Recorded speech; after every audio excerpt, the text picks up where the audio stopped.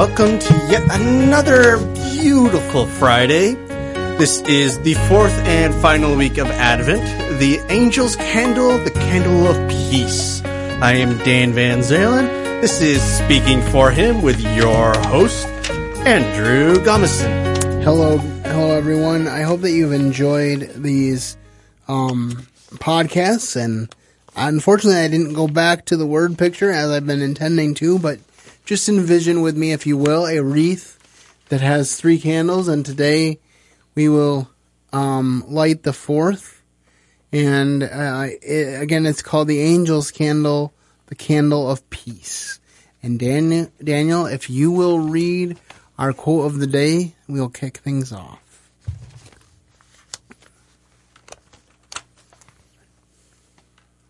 But he was wounded for our transgressions. He was bruised for our iniquities. The chastisement of our peace was upon him. And with his stripes we are healed. Isaiah 53:5. And before we get too far in, Daniel has one final Advent fact. Yes.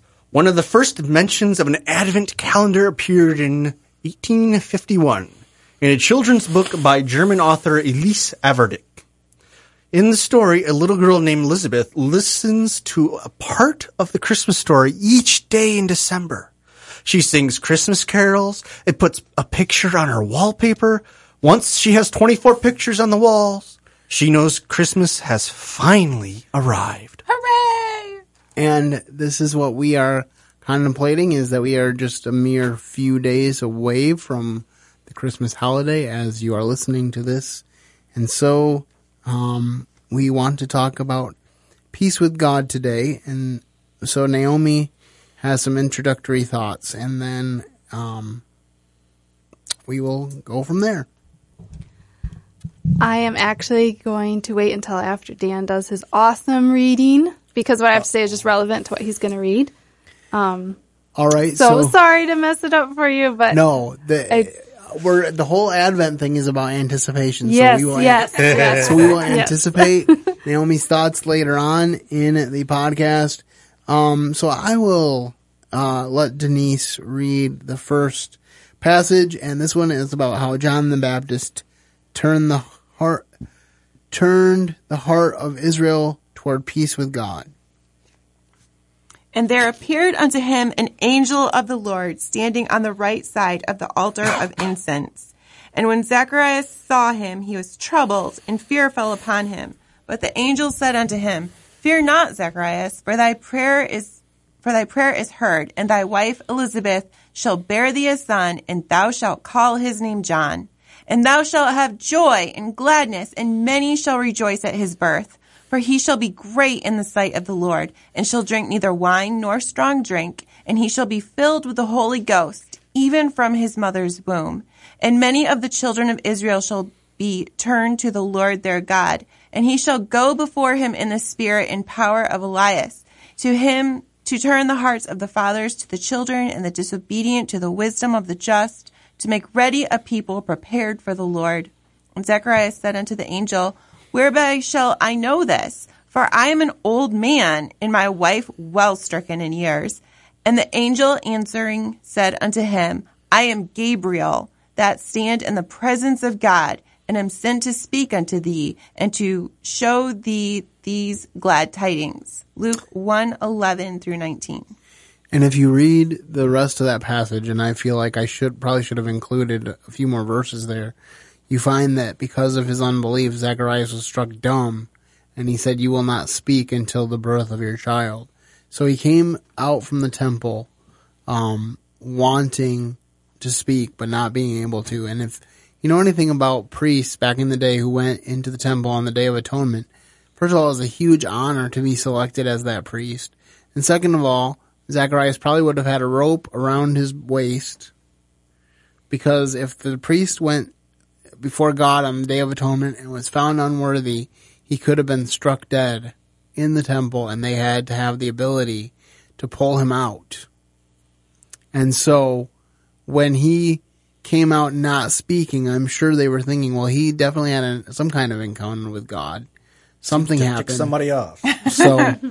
So it's just an interesting story, and I want to highlight the fact that it says, and many of the children of Israel shall turn to the Lord their God, and then to turn the hearts of the fathers to the children and the hearts of the disobedient to the wisdom of the just to make ready a people for the Lord.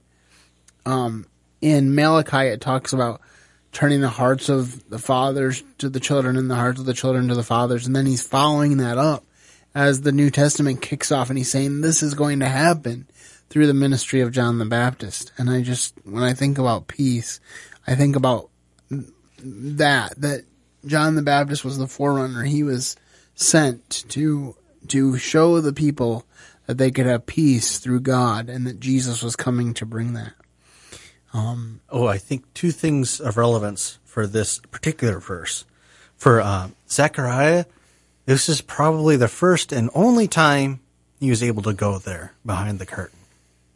Also, according to like other sources from the time, it was likely he was in his mid-90s, which explains, of course, why he was so confused about, hey, you're going to have a kid.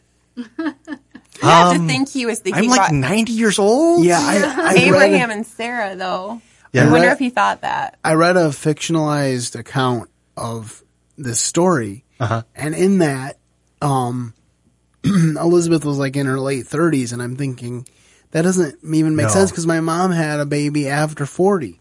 So it There's doesn't. people who have babies at 50. Yeah, it doesn't seem to make sense in the narrative that would be a good interpretation, because she would have to be really old for people to really say this is impossible. This is a miracle. And she was known as barren, and it's a miracle. And the thing is, it's a good testimony for Mary, because later when the angel says, Mary, you're going to have a baby, and it's going to be impossible, but it's going to happen anyway. He tells her about Elizabeth. Yes. And that's why she goes to Elizabeth's house for 3 months. Yes. Because Elizabeth knows what she's going through. So, and Elizabeth is also a font of wisdom for her. Yes, exactly. So it's just interesting how God works all that out. But did either of you ladies have any thoughts on this first passage? In Isaiah, it says, you will go out with joy and be led forth with peace. And can you imagine that in Isaiah is so relevant here, to get that joy and go out in the peace of, like, this is crazy.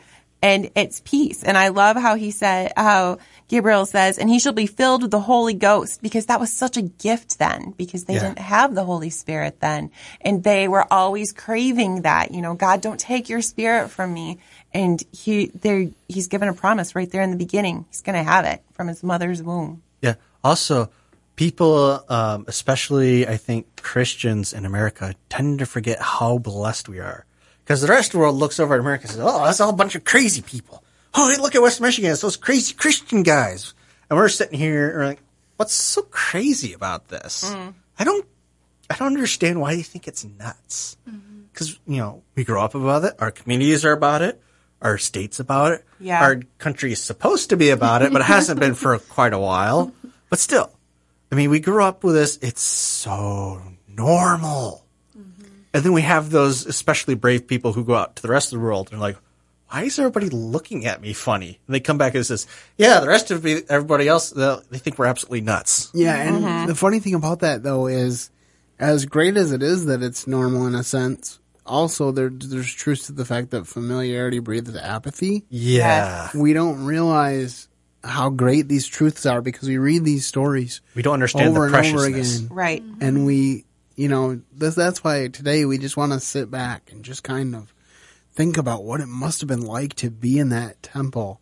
And We've never known without. And for Zechariah to come out of that temple and not be able to talk to anyone. Just imagine him. He probably was motioning for, a papyrus or a clay or a slate pad or something. whatever it was, just so he could get some words out and say, something weird happened to me.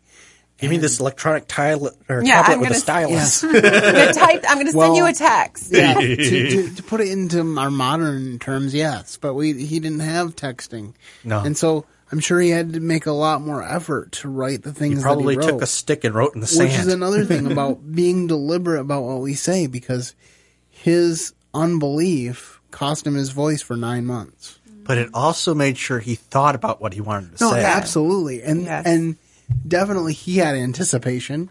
Oh, yeah. I want to talk again, dang it. We're going back to this whole idea of anticipation and welcome. And I'm sure he was really excited to welcome his son into the world because he knew at that point he would be restored to be able to speak. And if you read on in the passage, you find out that the first thing he does after that is preach a sermon.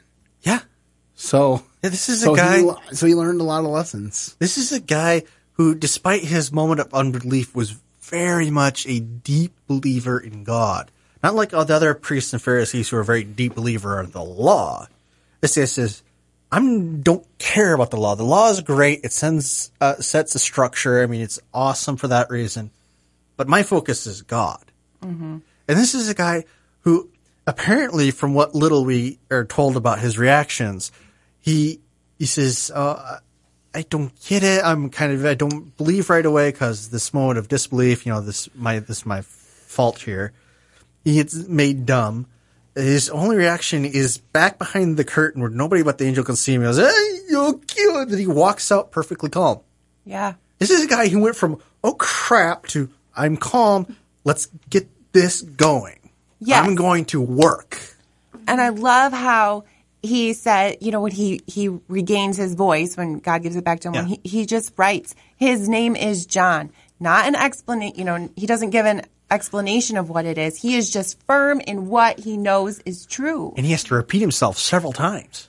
And he holds fast to it. Sometimes we think we have to say all the words, going back to just keeping it simple and thinking about what our words are, but just that simpleness. That's just, I love it. Yeah, it's amazing. And the next thing that I want to talk about is Jesus gives us peace with God. But when the fullness of time was come, God sent forth his Son, made of a woman, made under the law, to redeem them that were under the law, that we might receive the adoption of sons. And because ye are sons, God hath sent forth the Spirit of his Son into your hearts, crying, Abba, Father. Wherefore, thou art no more a servant, but a son, and if a son, then an heir of God through Christ. Galatians 4:4-7. And I just wanted to say that this is the last candle that we light. The circle, it's completed. And when Christ came, the prophecy was completed.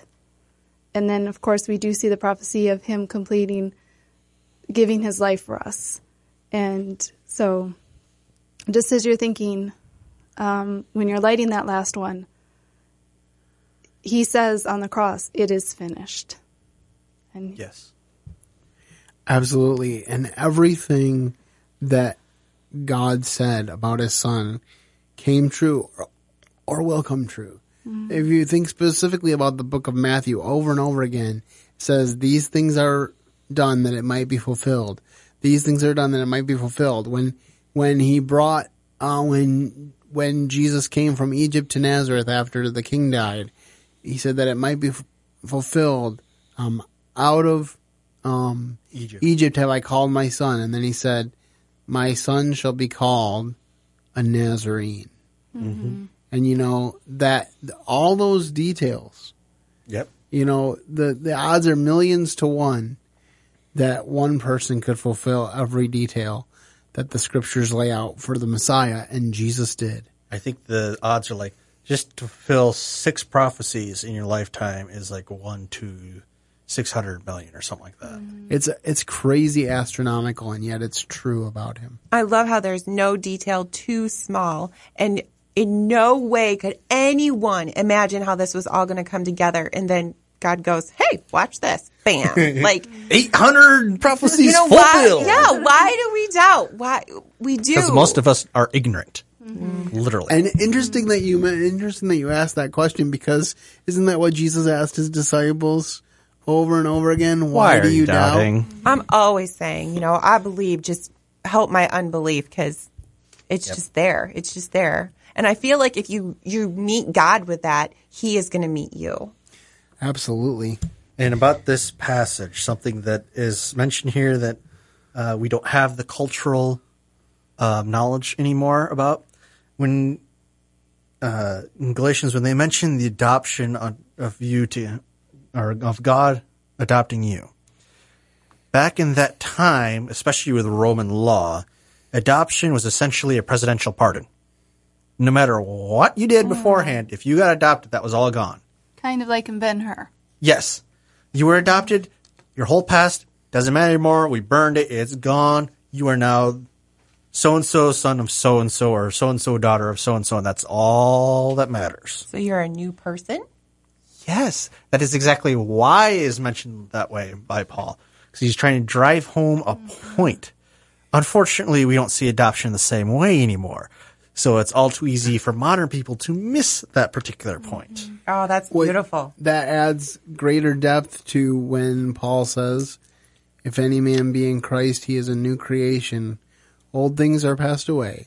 Behold, all things are become new. And that's why I believe God made sure that Paul repeated that point in different wording. Oh, he repeated so many things. And sometimes when we see repetition in the Bible, we tend to skip over it because we're like, well, we read this.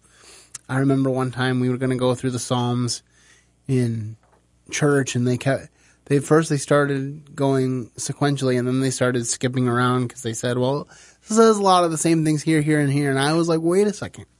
If it's saying the same thing over again, it might be important. That means that we need to hear it over again. So to me, that just means that you need to study it more. Yep.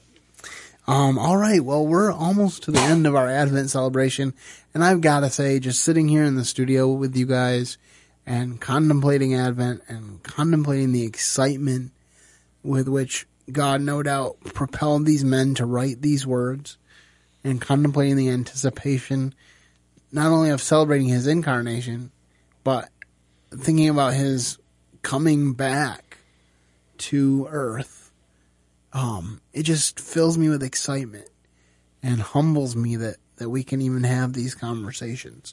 And with everything that's going on in the world, all the angst that people have, if you think about these things, you just feel so light. I feel so light right now because I really feel the truth of the scripture that says, let not your heart be troubled. Believe in God, believe also in me. So we have one final passage to talk about, and that is that he's coming again, forever to bring peace. We've been talking about him coming the first time, but he's coming again. And I saw a new heaven and a new earth, for the first heaven and the first earth were passed away, and there was no more sea.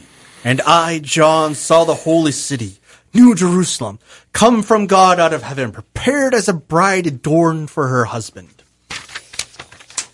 And I heard a great voice out of heaven saying, Behold, the tabernacle of God is with men, and he will dwell with them, and they shall be his people, and God himself shall be with them and be their God.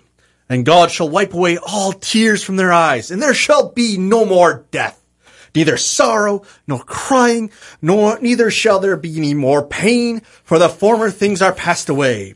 And he that sat upon the throne said, Behold, I make all things new. And he said unto me, Write, for these words are true and faithful. And he said unto me, It is done. I am Alpha and Omega, the beginning and the end.